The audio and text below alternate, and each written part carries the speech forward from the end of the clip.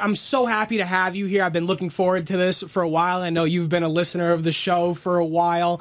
And I mean, this is just, you guys are a team that has been close to my heart for a while. Since I came to URI my freshman year, it's been a team that I've followed very closely, and it's been a show that I've been looking forward to for a very long time. Yeah, so, I mean, before we jump into just a lot of like your personal background, because you've got exceptional history playing in Spain before you came here, I mean, just kind of give me some of your thoughts just on how the season has been starting this year, because obviously started first couple games, you were 2-2-1, and then the past sort of 8 days sputtered a little bit, a tough loss against Dayton, a tough loss against Bryant. I mean, just like recently, how's everything been with the team? Yeah, I mean, to be honest, we started pretty well. Like our preseason, we didn't concede any goal.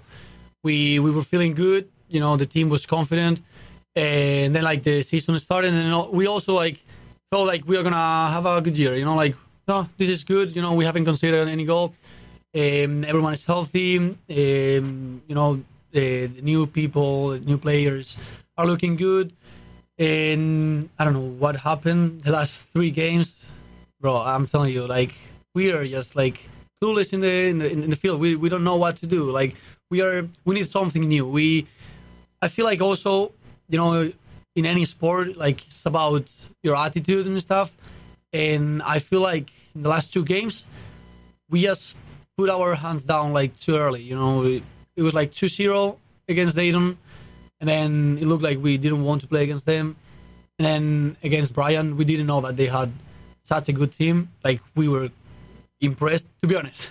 I mean, I'm Spanish, you know, and it's like I want to say this: they had like 19 Spanish players in the roster, so it was like, okay, these guys, you know, like they are experienced, they know what they are doing, they understand the game. So I don't know. I think that we have been working on it this week, and hopefully tomorrow that we have a game, we're gonna fix it and we're gonna take the win for Rhode.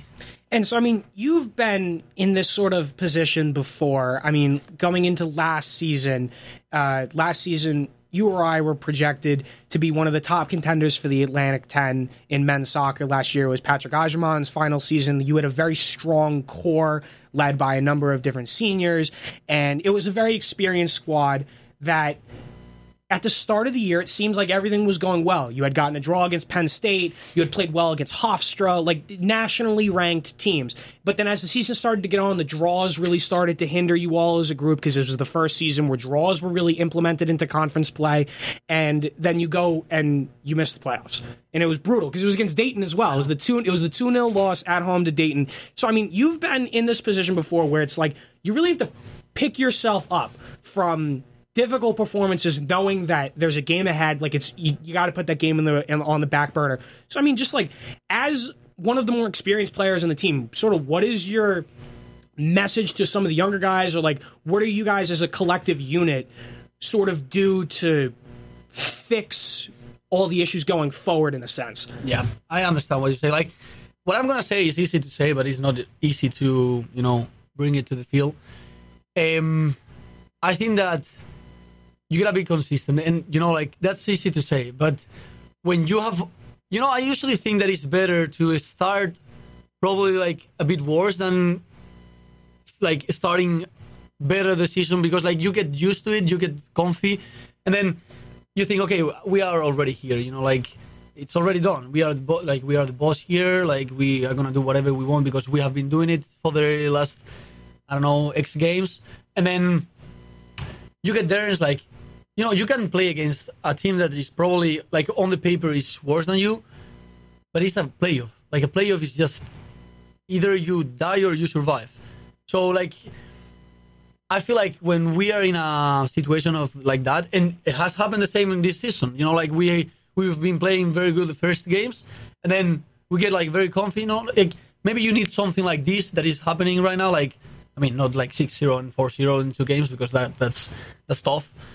But maybe you need, you know, like, hey, bro, you're not that good. You know, like, you're not Lionel Messi, or you're not like any professional player. You have to, like, work hard and be consistent. And that's what I would say to my team is, like, guys, just keep working. Like, even if we are great. And if you're playing in any team sport, complacency is usually one of the worst things for you, because as you continue to play really well, you can kind of take your foot off the gas a little bit, and then you just get used to consistently playing well. And then when you get challenged, you can't adequately respond to it. I mean, this is a position where you guys are really going to have to do it moving forward, because conference play is very difficult, especially in the Atlantic 10, because the Atlantic 10, while it may not be the most competitive on the national stage for a number of sports, men's soccer is one of the sports where the Atlantic 10 is one of the best. I mean, you look at St. Louis, you look at teams like VCU. I mean, even Dayton right now. Dayton right now we're on fire. Yeah. So this is definitely a time where like it's going to really be all hands on deck to really try and correct the ship in a sense. So before we get back to just sort of talking about the team and everything, I want to talk about you, because you have more of an interesting path to college soccer than most, especially, I mean, considering the fact that you are from Spain, from Bilbao, and that region in and of itself is of major fascination to me. It's amazing. It's a wonderful region of the country. I mean, it's just rich in history, rich in sporting history, and there's so much different like quirks to how that region works in terms of just how soccer is, or football rather, and just like Athletic Bilbao only having players from Bilbao, well, the Basque country, country, and it's just like that sense of like almost nationalism in the region is fascinating. I mean, just like tell me, growing up in that sort of culture, just what was that like in terms of like? Bro, I got goosebumps. So like, I wanted to tell you, like, being from the Basque country, specifically from Bilbao, because like Athletic Bilbao is, because we also have like Real Sociedad and Alaves, and usually if you are from that province, you are like a fan of that team. But if you are from Bilbao and you're a Athletic Bilbao fan, I'm telling you that it's something that you feel like you're a part of a family that I can't even describe. Like when you go to the streets before the game, like there are thousands of people just like looking forward for the game, and then I feel like every single kid that plays soccer there wants to be like in Athletic Bilbao. It doesn't matter, like, okay, maybe you think, okay, Barcelona, Real Madrid, like, oh, I want to be in a big team because like I want to win things. I'm telling you, like, a huge percentage would rather play in Athletic Bilbao. That's my situation actually. Like, I would rather play for Athletic Bilbao than, if I think that Barcelona or Madrid call me, 100% I'm going to Athletic Bilbao. It's just like a feeling. It's something.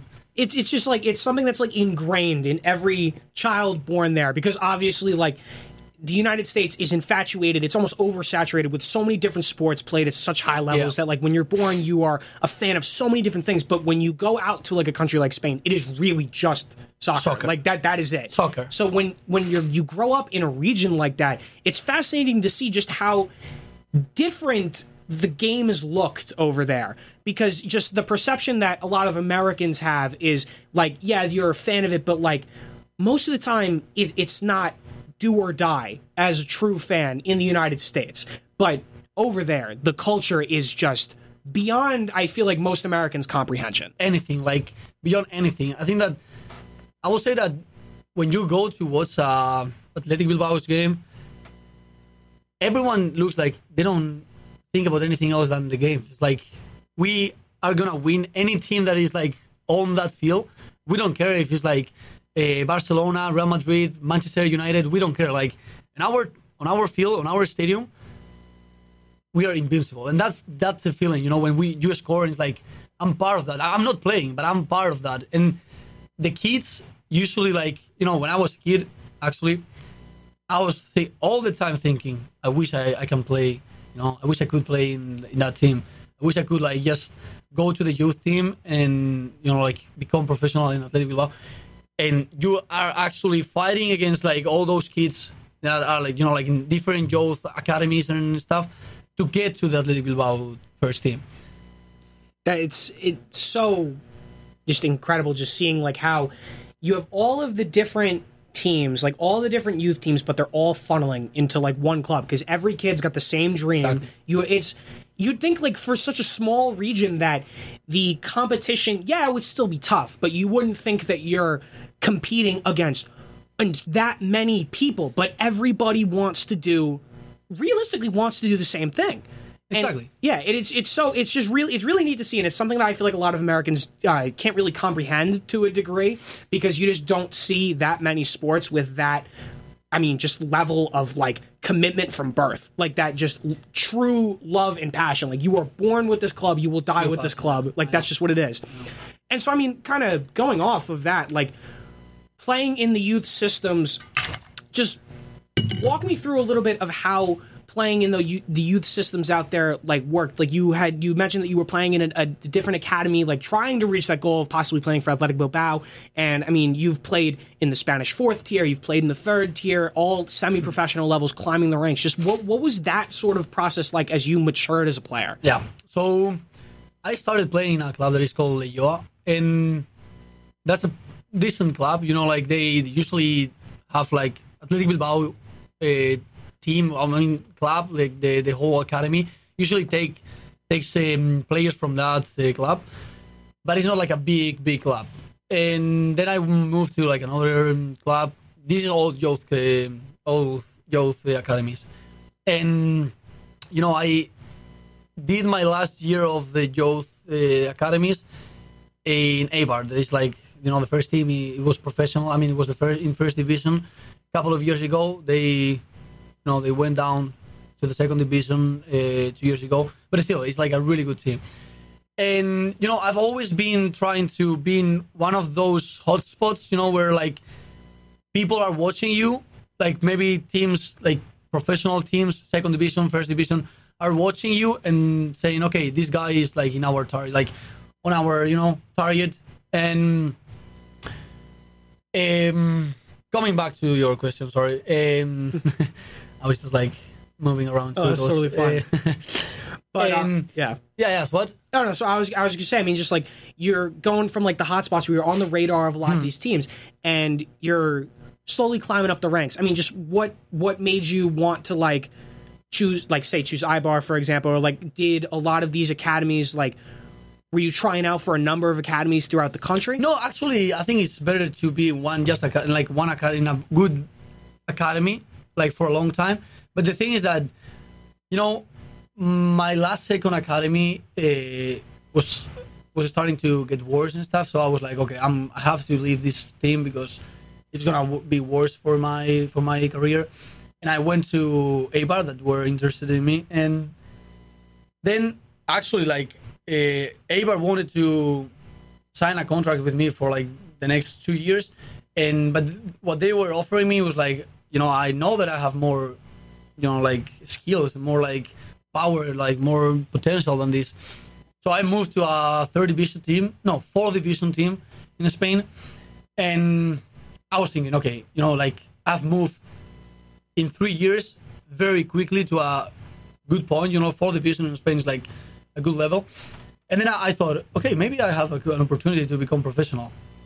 And the next year, a semi-professional team called me. So I was like, okay, in 3-4 years, I've moved from like a decent, normal youth academy to a 3rd division team. So I was like, if I keep training, I can be professional. Of course, it's my dream. This is like my dream, and it still be my dream. But once you get there, you realize that there are also a lot of really good players, maybe better than you, and like you realize, okay, this guy maybe is better than me. So you just like, you know, put your feet on the ground and say like, okay, I have to be realistic. Yeah, and so we were talking about this before we came on. The way that like education and sport works in the United States is so foreign to how it works over in Europe. And I mean, you were just alluding to the fact that like when you go through the youth academies and stuff like that, like that's the track that you take to go to professional. Whereas like in the United States, like a lot of young players, they go from high school, they go from college, they're getting the education while also staying on a similar track to try and go pro here in the US. But there's really no equivalent to that in Spain. Not at all. Like that's why I came here actually. Like, you know, I wanted to finish my degrees because I know that, you know, I'm a good player. Okay, I don't want to be arrogant, but I know that I have like skills and stuff, and I could do something, you know, like soccer-wise. But I also know that any injury, or like maybe another guy that is better than me is gonna take my spot in the team, or there are thousands of different variables that you are not controlling, and you need a plan B actually. So like when you get to a point in Spain or in Europe, like there are actually different Europeans in our team, that I think that they feel the same. Like they came here for the same reason. You reach a point where you either have to study or play soccer, and you can't do both. Like, I mean, you can, but you don't have enough time. When I was playing for this third division team, I had to like run to the metro station from like my stadium where I trained, and then go directly to my university. The university, stay like 3-4 hours, study, go back to my house. It was like a mess. So, one of my friends told me about, why don't you go to United States? Like, it's a good option. And at first I was like, nah, bro, I don't want to go there. I don't have a good English. I don't want to, those, like, all that process until I get used to this new culture. But after like a month and stuff, I was like, maybe it's a good idea to finish my studies, and because they have that option. You can still play at a really good level, but also you can finish your degree. And I was like, okay, I'm gonna do it. And so then during your last season, that was during 2020-21, right at the height of COVID, like you were playing semi-pro, you'd almost gotten promoted from the division that you were in. And so, I mean, like, were there any like extenuating factors during, like, whether it was like trying to deal with the ramifications of COVID, or like if you felt sort of like a wall? I came the next year of COVID. Yeah. Well, you came to the US. I'm saying like during like 2020, 2021, yeah. Like during that point while you were still playing in Spain, that like final year while you were still there, were there any sort of like extenuating circumstances that made the decision to come to the United States easier?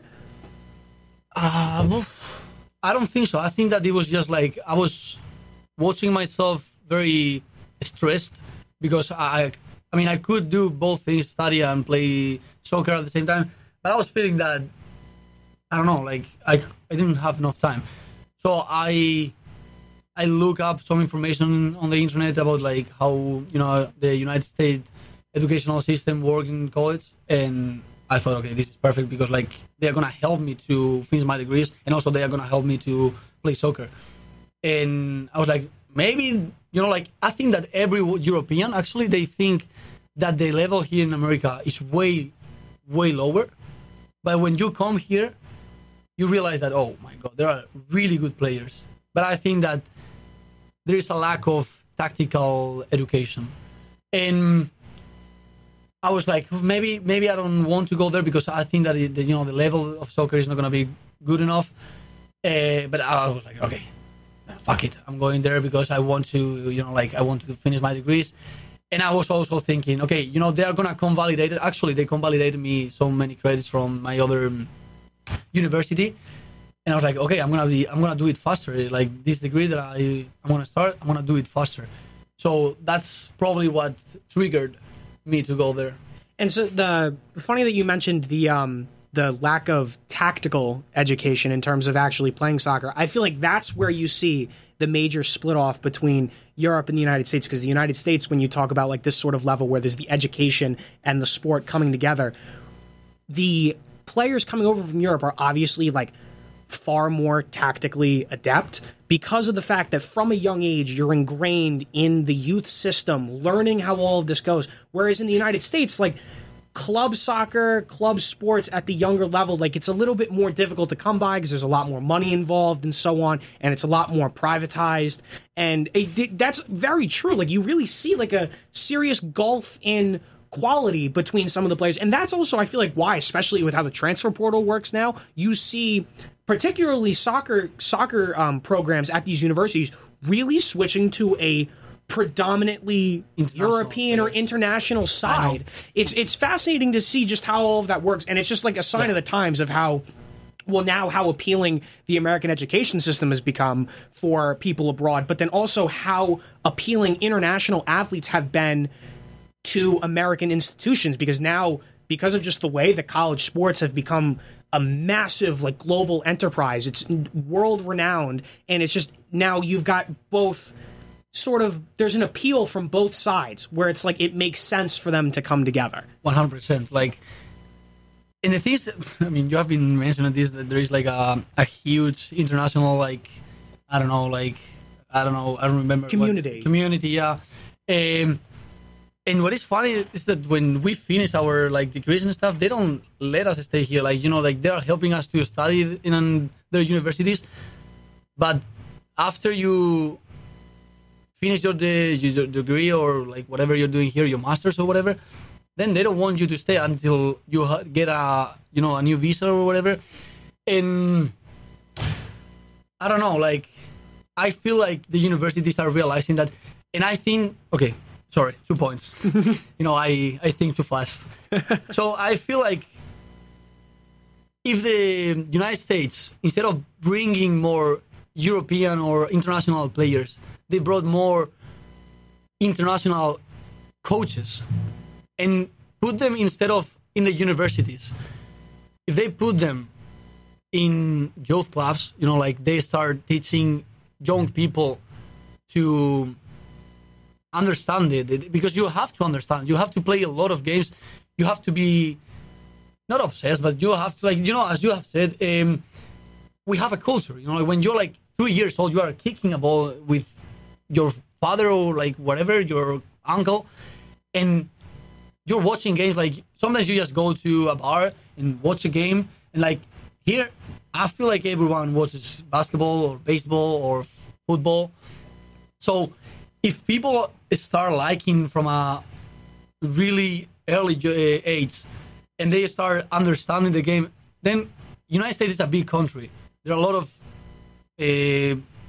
great people, and like 100% you're gonna have like a good good like national league and also a national team, because as I said, statistically you have like many people here, and if people are more interested in soccer than in other sports, basketball, baseball, or football, you're like, it's gonna improve like by far. I think that's something that America is beginning to realize, because as of late, you're really starting to see more attention coming on to the MLS, and you're seeing a lot more talent really funnel into the league. And I mean, like, we even know, like, Patrick Agyemang came first round pick in last year's MLS draft, coming from Division III, then coming to URI, and now ripping it up against Lionel Messi in the Leagues Cup. I mean, that's crazy. We'll touch on that in a minute, because he is goosebumps again, bro. Goosebumps. Exactly. Like, he played with me, like it's incredible. But it's like you're starting to see more talent filtering into these leagues because there's more attention being given. Because obviously, soccer is the most global game on the planet. Like, it just 100%. Is. But you're now seeing that culture slowly begin to form in the United States, and it's really neat to see, because you're going to start to see a lot more people at a younger age start to get involved. And I think that, like you said, that's truly the key, because if you can ingrain the game, like, from a tactical standpoint, like, you really get these kids to understand how this game properly flows from a young age, you're going to see 10 times the quality of player 100%. Than you do now. And again, the United States has a population of 330 million people. You're bound to have exceptional talent. 100%. There's no doubt. Like, if you put China, all the kids in China to play, they're communists and like they can do whatever. I mean, they're crazy, but they put all the kids to play soccer, they will have the best national team in the world by far, because like they have, I don't know, like 1 billion people, 1.5 billion, I don't know. Yeah. So statistically, there are going to be like 11 players that are going to be like, okay, we are great, and we understand each other. That's how it works. Like, I think that's the key. It's just. But I also think that you need something special, because like Spain doesn't have that many people in the population. We are like 46 million, I think, and we have won a World Cup. Like, also small countries have won like World Cups and stuff, and we are one of the best countries in the world, like soccer wise. But then that also kind of goes toward the culture thing. And you've got just like that culture is ingrained from birth. There's no sporting competition. Like, you don't have like the like the main like 5 sports like hockey, baseball, football, basketball, like all of that in the United States competing for favor. Spain, countries like Italy, France, like all of these other countries that have been exceptionally successful in soccer don't have any other competition. So all of their talent, all of their resources focus on that. Yeah. Exactly. So I feel like that in the United States, the fact that it has a larger population can allow for that success to grow to a level similar if the interest continues to grow. And I think that that's like we're on like a steady pace for that. I think it's happening now. And so and went on a very long tangent there. And I mean, I feel like a lot of people listening and a lot of people who will listen to the Spotify recording of this later will agree that that the United States is definitely on track to be 100%. Become an exceptionally powerful nation in terms of just like soccer ability. But I mean, one thing that I'm curious about for you is when you're coming over to the United States as an international student, an international athlete, what's that process like in terms of like sort of offering yourself up to coaches, reaching out to coaches? Like you said, you didn't really speak any English. Like you have to go reach out to people who have probably never heard of you before, and you have to pick a university to basically kind of restart a new chapter of your life. Yeah, so like I'm going to tell you a story. When I went to the airport, when I was going to fly from Madrid to Boston, I had my my boarding pass, and I was gonna scan it, and I was really close to turn around and tell my mom, Mom, I've changed my mind. I don't want to go. I put the ticket, like the boarding pass, and I was like, okay, I'm all in. Like I'm gonna be there. I'm just gonna struggle with the English, but whatever has to come, it will be welcome. And then my first month, 2 months, I mean, of course, I studied English in my school in Spain, but they only teach you the grammar and stuff. So like you are not good at talking. And the first month and second month, I developed, a fake smile. When I didn't understand anything, like, oh yeah, you're ugly, and I was like smiling, yeah. I don't know what you're saying, but yeah, like, so, and also, like I had to communicate with my coaches, and my head coach, is Irish, so it's like not even the same English as American or like British, or it's Irish, and it's not like that accent. And when you don't know any English, it's tough. And sometimes he had to like tell me word by word, like, Rafa, do you understand? And I was like, okay, yeah, now I understand. Thank you. But it was just a process. So it was tough at first, to understand them and like understand what they wanted from me. But after those 2 months, I felt like I improved like insanely. And I don't know, like my teammates also helped me a lot to, get involved in the culture and like the team and stuff. So I really appreciated that when I came here. Like my teammates really helped me, and also like as I told you before we started the podcast.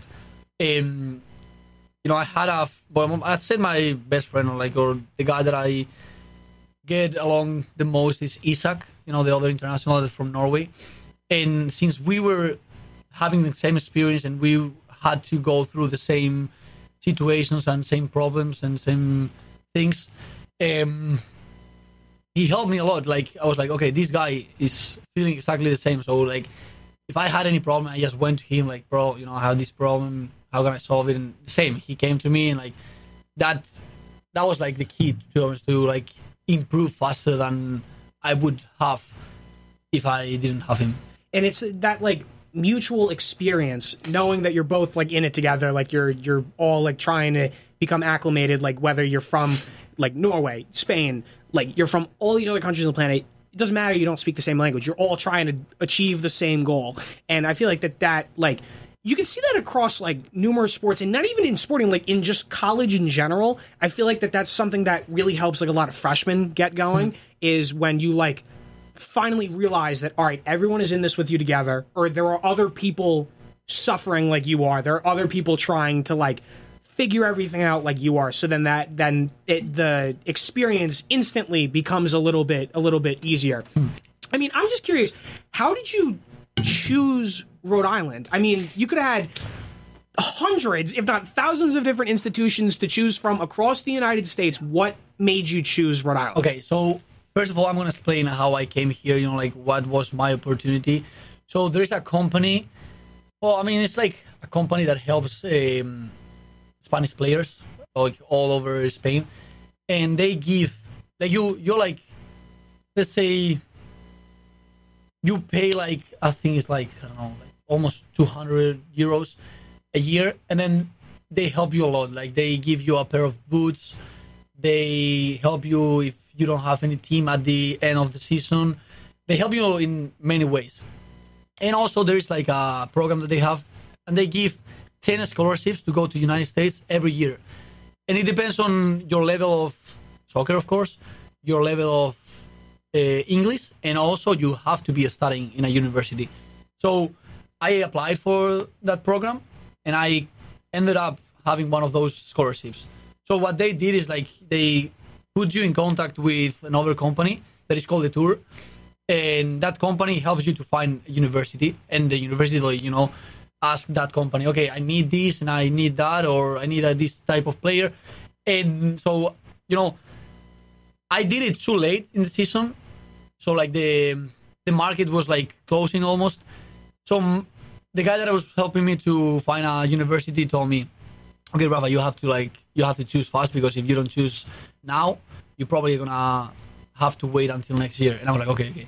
So I had two opportunities, one from D2 in Los Angeles, and another one, Rhode Island, Division 1. And the guy that was helping me told me, okay, maybe we can wait 1 week to see if other D1 universities are interested in you. But we waited that week and we didn't receive any answer. So I was like, okay, I'm going to D1, like 100%. I'm not going to D2 if I had the opportunity to go to D1. So basically, it was like only Rhode Island, actually. Like, I didn't have other options. I mean, I had that D2 option, but I was thinking that I didn't want to play in a D2 program. And so then you come over to Rhode Island, you get that sort of summer to get acclimated, you get in training camp, still trying to learn English, and then you start 2021 season, 15 games, 7 starts.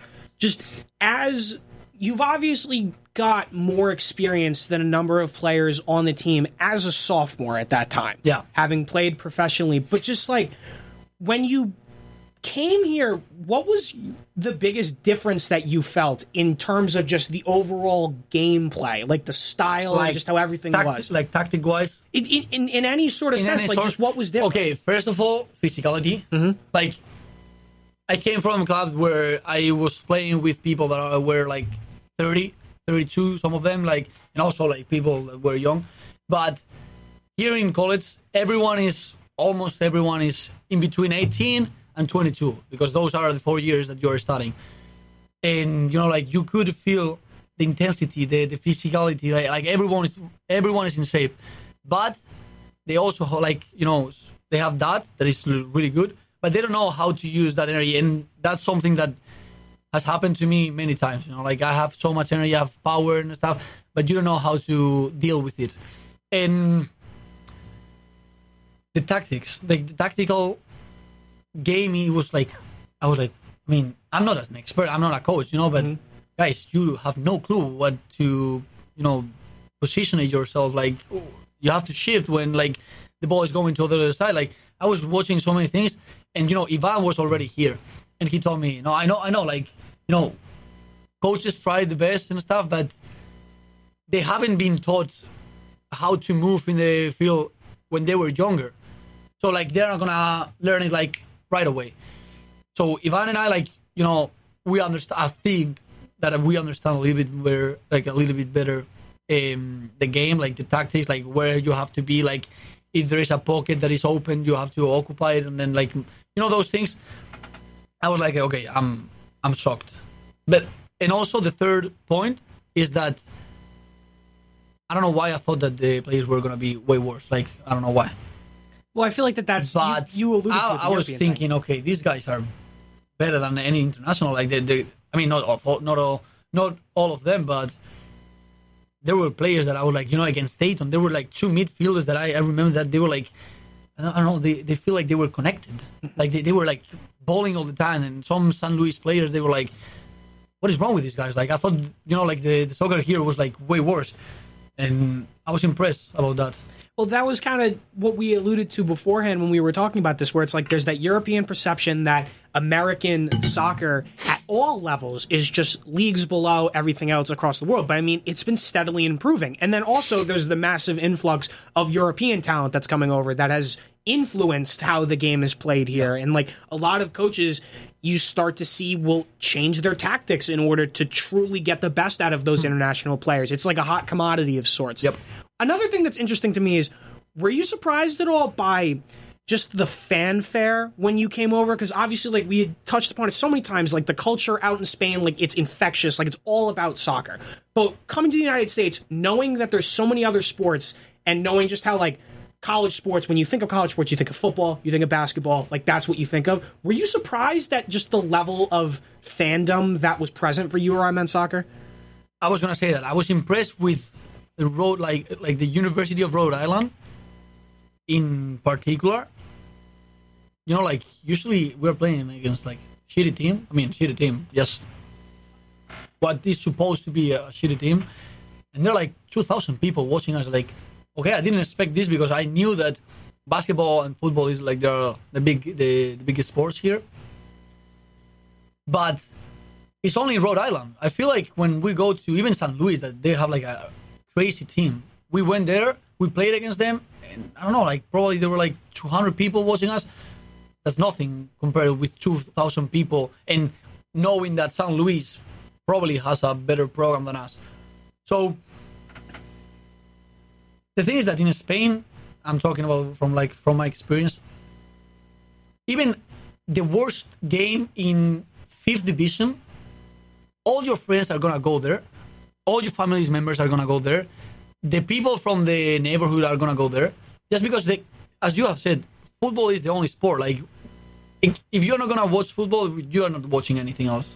Maybe on TV, tennis, or basketball, but nothing. It's like just football. Sorry, soccer. I'm just... It's fine.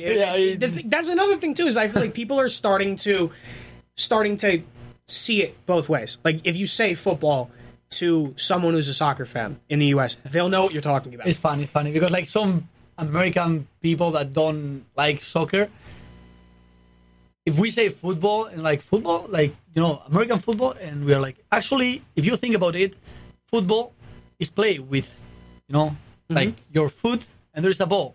Actually, American football is like you don't use your foot. I mean, unless you're kicking the ball for the 3 points. You're using your hands like the ball is a weird ball. Like, what are you saying? And no, football is our football. Okay. And I was like, okay, I'm not gonna get into this. But yeah, that's funny. It's interesting because people get very defensive about it. But it's like, again, the culture's changing and terms are becoming universal now. So where it's like, if you were to say, if you say football, like it's that like that term, like everyone knows it now. Like whether like they actively call it soccer, football, whatever, like at this point, like everyone knows it. Yeah, I'm gonna lie, like every time that someone says soccer, it like you hurts feel a little bit. You feel it, yeah. Like, But at the same time, though, the terms are interchangeable. They all mean the same thing at the end of the day. And so I mean, just like after your sophomore season, move into junior year, you're continuing to get more involved, but then this season you start a very, very difficult schedule. Because, I mean, the year prior, you were competitive. That was the year, I believe that was Pat had the hat trick during the semifinals of the conference tournament. So then that was like expectations going into 2020, 2022 were way higher now. Because now you had a point to prove. You go into the start of the year, play Penn State, you draw number 14 nationally ranked Penn State. I scored. And you scored, exactly. And then after that, you play nationally ranked Hofstra. That was a 2-0 win, I believe. Yeah, but it was tough. That game was tough. The first, Exactly. Well, it's a testament to how built the roster was. Like I had said earlier in the show, there was a strong senior core and so on. Like it was a strong roster that didn't lose too many pieces from the year prior. And it was just it was a very strong roster in general. But I mean, just kind of that season, obviously, like we mentioned it earlier, it ended in heartbreak. There's really no other way to put it. Like, it ended in heartbreak. We did everything to get to the playoffs, and then in the playoffs you were just like... I remember talking to Coach Elliott, and the way exactly the way he put it was that because of the loss to Dayton, we left it in other people's hands, and every single event that could have gone wrong went wrong. Every single team that needed to win or to lose for URI to get knocked out of the playoff contention, because there was still a lot of teams competing for like the last final spot. But I mean, my question about that is just like, you had been in America for a year, you had gotten your first season under your belt. Just as that season kind of progressed, like a lot of like the different, like the trials and tribulations of really being like a student and a student athlete and stuff. Just like, how did that kind of toll on you mentally? Because I feel like a lot of the times when there's really strong expectations on players from a season prior, it can really, really hinder you going. That's funny that you mentioned it, because, you know, I feel like a lot of people that see student athletes, or, you know, like even in Europe, you know, they see soccer players, they think, oh, these guys, you know, they live the life. And the thing is that when you're getting to a high level, as we are playing now in Division 1 college, like, you feel sometimes pressure, you know, like, even your coaches are telling you this same year, like, they told me, Rafa, you know, like, you are not playing bad, but we are expecting way more from you. You know, like, you are a senior, you're an experienced player, you are usually scoring goals. I haven't scored any goal this season so far. And, you know, like, and you can get, I mean, to be honest, there were like 2 games against Quinnipiac. I missed a penalty. And then after that game, I was like in my mind all the time. I got into a loop where I couldn't get out. And I was, you know, like, that's something that probably people don't think that you're struggling. Like, I could be, I don't know, 80% of a day just thinking of like, okay, if I scored a goal, and like, you're like punishing yourself for something that maybe is like not that important, and that stress can lead to a bad performance, and that bad performance can lead to like another stress, and then like you get into a loop where it's difficult to get out. So last season, I don't think that I was in that situation, but this season, you know, like for 2 games, for 2 weeks, I was just in my mind, like, what is going on? You know, like, I know that everyone wants me to do more for the team. Like, I was like, I have it like there, but I can't prove it. So it was, I don't know, it's been a little bit difficult because I'm usually a scorer in the team, not as Patrick. You know, he was always all the time top scorer, but I was like, you know, second, third scorer, and this year I haven't scored any goal. So I'm like, I'm not helping my team. So that's tough. How do you pull yourself sort of out of that rut per se? Because I mean, like, obviously it's a common part of being an athlete. Like, you have the expectations, you have everything going on, but like for you, considering how high the stakes are, considering that you really, your sense of family per se is really just the team because of the fact that most of your family is all from Spain. Like, how do you pull yourself out of that rut? There are 2 factors that I think that affect that, and the first one is your personality. Like, that's a battle that you have to win by yourself. They can tell you 100 tips for Rafa, just, you know, like, read or go out and have a run to just clear your mind or whatever. But it's a fight that you have to, like, it's something that you have to figure it out. And second, and I think it's probably as important as the first point, is your friends, like your teammates. Your teammates are like, they can feel it, you know, like they have been with you for 2 years, 2 years and a half. They can feel when you're like worried or you're like overthinking about a game or something. And like, Rafa, no, like, don't do that. You know, like, I've been there and it's not good. You're not going to earn anything. Just get out of that and think about the next game.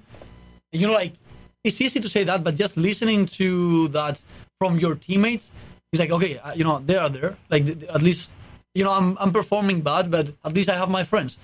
So I would say that's the way to get out. Yeah, and it kind of goes back to like what you were talking about with Isak, where it's like you're all sort of in this together. Like, you and Isak were in it together in terms of like acclimating to a new country, but your teammates are all in this fight together in order to be successful. And when one person's down, everybody's down. Like, that's just how it works in these team sports. And I feel like what has happened in the last 2 games is that we have lost, the direction. And I think that everyone now, I mean, not everyone, but like some players have changed the direction. And that's like making the team way worse than, you can be losing 2-3 games, but if everyone is going the same direction and like everyone is trying to get to the same point, achieve the same goal, it doesn't matter. Like, you are giving everything, everyone is like the same thing, everyone is happy in the locker room, but sometimes you feel like something is going on. It's like that feeling in the atmosphere that you can feel it. And I feel that if we don't change that for the next game, it's going to be tough. Well, at the same time, though, like, this is a team that, I mean, I've followed since I've been a freshman. Coach Elliott has experience in a lot of these situations. He's a guy that knows how to get the best out of, like, he's gotten the best out of you multiple years. So it's like he's a guy that, I mean, for me, I mean, I would trust to sort of help out. But then also you've got a whole new roster, basically. Yeah, like there's so true. Many. This was like another thing that I wanted to bring up was that there are so many players that have come in from the transfer portal that have been thrown into the starting 11, that have really been thrown into like the continuous plans of this roster. I mean, how big of an impact has it had to have brought in numerous international talent, other talent from other universities to like really just sort of change up what was going on? I mean, of course, like last season we were playing with people that were there for 4 years. As you have said, there were like a lot of seniors and stuff. They had like a really good chemistry in between them. So when you bring those many players to a new team, it's kind of difficult to make them, unless they have the same style, like soccer-wise, it's really difficult to make them think, act, and understand each other in the same way. So, we have, like, I've always thought that we have a really good squad individually, but I've always thought also that a bad team of 11 players a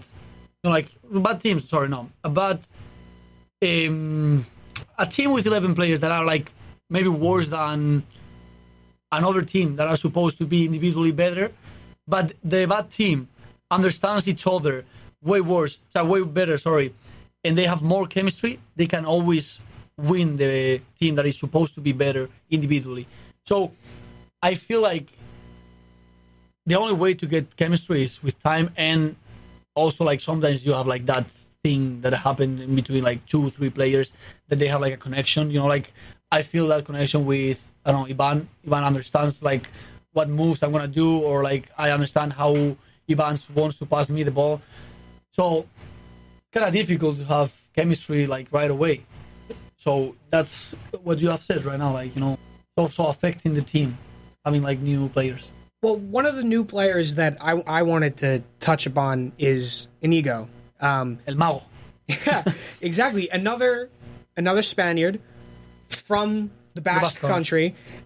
He's another guy that obviously, like, you got to get acclimated to his play style. You got to get used to having like a new guy come in. But I mean, were you like just sort of quick to befriend him, knowing that you guys were from the same country? Did you know each other before this? Just how was that relationship like, or how has that been over the past couple of months? Yeah, I mean, of course, it's easier when you share like the same culture, like, and also like it's more about the language, because they're like our goalkeeper also Edu is also from Spain, and like right away you feel like safer with those people. Like, okay, if I have a big problem where I can't express myself, I want to tell like my problem and like with the exact words. It's like, okay, I can go to know them, and they know that they can come to me.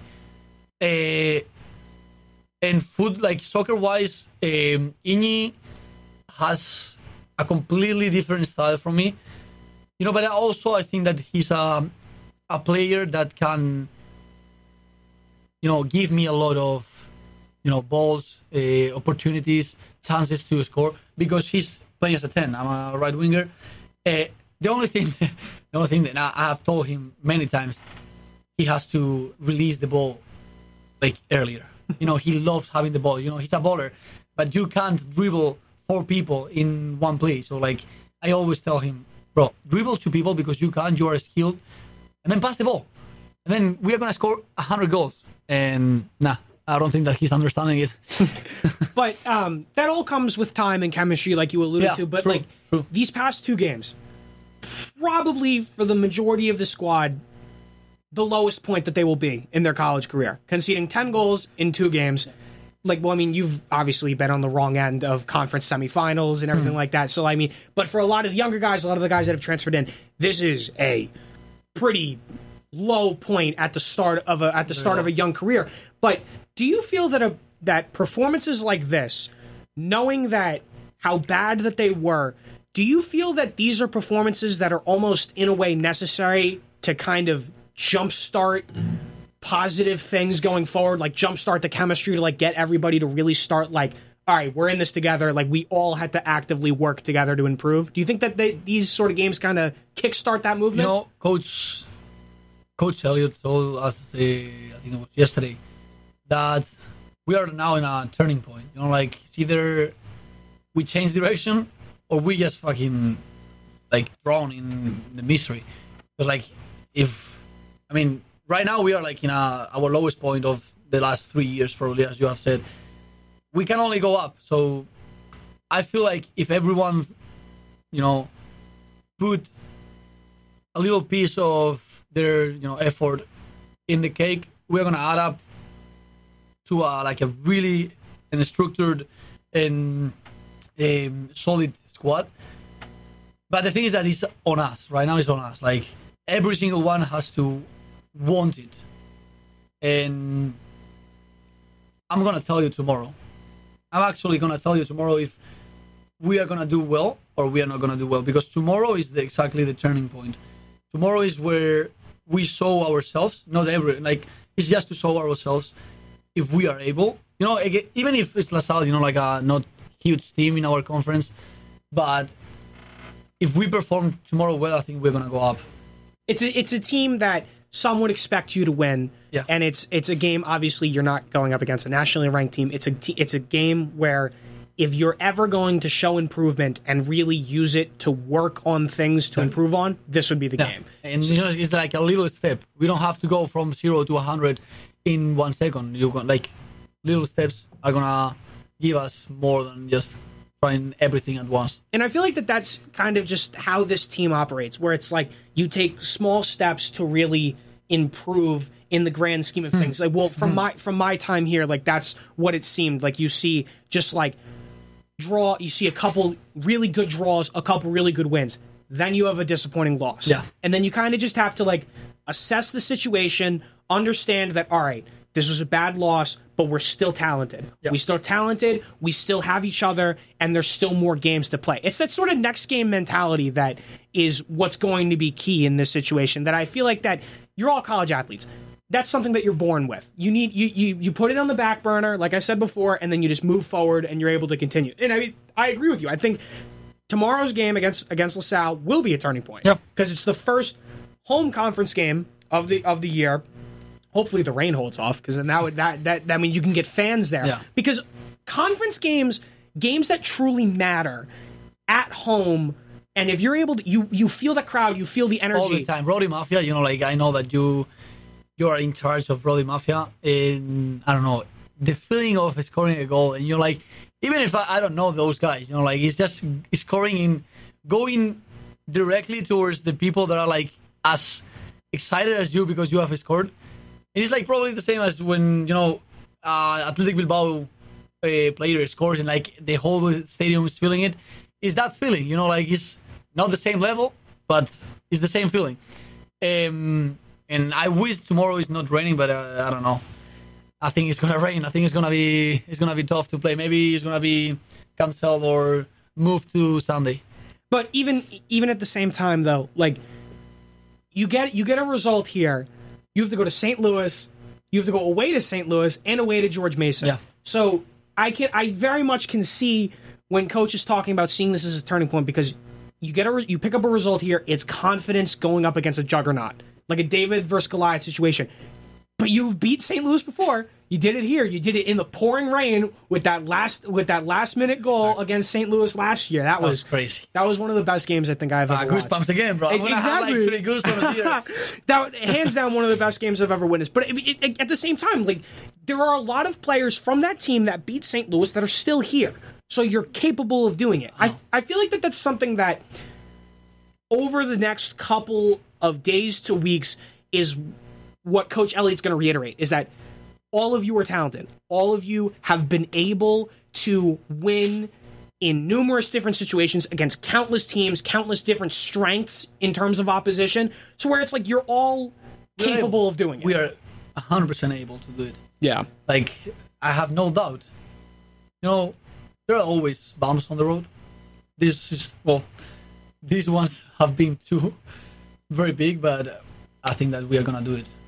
And so then just kind of, we are slowly coming toward the end of our time, but I want to just touch upon, you talked about just the athletics portion of all of this, but the education aspect. You came to the United States because you wanted to do both. You wanted to play sports, you wanted to get an education. You're a senior this year. You told me beforehand that you're going to be graduating in December. Yep. I'm honestly kind of sad. I'm gonna miss you. I'm gonna miss seeing you around. I'm telling you something. My dad told me that he's gonna pay for the flights to come back to my graduation, so I'm gonna be back in May for a week. So fantastic. Like so you'll see me again. Absolutely, that's incredible. But I mean, just beyond URI, what are just some sort of your plans in terms of like either pursuing higher education or like, do you have any sort of ideas outside of the sporting world that you want to pursue? So, you know, I told myself when I was like really, really young, I don't know at what age exactly, but I told myself that there were gonna be two things that I wanted to do. Like, you know, not in short term, but I wanted to have my degrees, you know, because that's like a thing where you can lay on instead of any emergency. Like maybe your dreams are not gonna be able to be achieved or whatever. So the degree is just always like a comfy bed where you can lay down. You know what I mean? And I mean comfy, but I mean you have to be studying for 4 years and stuff. But I'm probably gonna finish my degree here because I started a new degree in America. And I was studying industrial engineering back in Spain. Now I'm doing data science. And so I'm probably gonna go back to Spain and finish my last year of the engineering degree that I was doing there. So after that, I have no clue. And also what I can tell you is that I'm not gonna stop playing soccer until my body just gives up. Well, that's true passion right there. That's that culture we talked about. That's the passion. And I mean, I can imagine that fans of URI will definitely be intrigued to see how you get on after here, because you've made an incredible impact on this squad, on this university. I know myself, my friends, all the guys at the Rhode Mafia will all remember the first couple of games we all attended. You wearing the mask, yeah, with the mask. Batman. Yeah, we'll never forget that stuff. But I mean, Raf, thank you so much for joining me today. It's been amazing. This is incredible. I'm so happy that we were finally able to have you on. Yeah, and I mean, just dude, good luck with everything for the rest of the season. Same and for then you, I mean, yeah, thank you, man. I really appreciate it. And then just good luck for everything beyond. That's been lovely, bro. Like, for real. Thank you so much. Yeah, no problem. Well, everybody at home, thank you all for listening to this week's episode of Marks Remarks. We will be back next Friday, sorting out a guest for next week. But, I mean, as always, thank you, and we'll see you next week.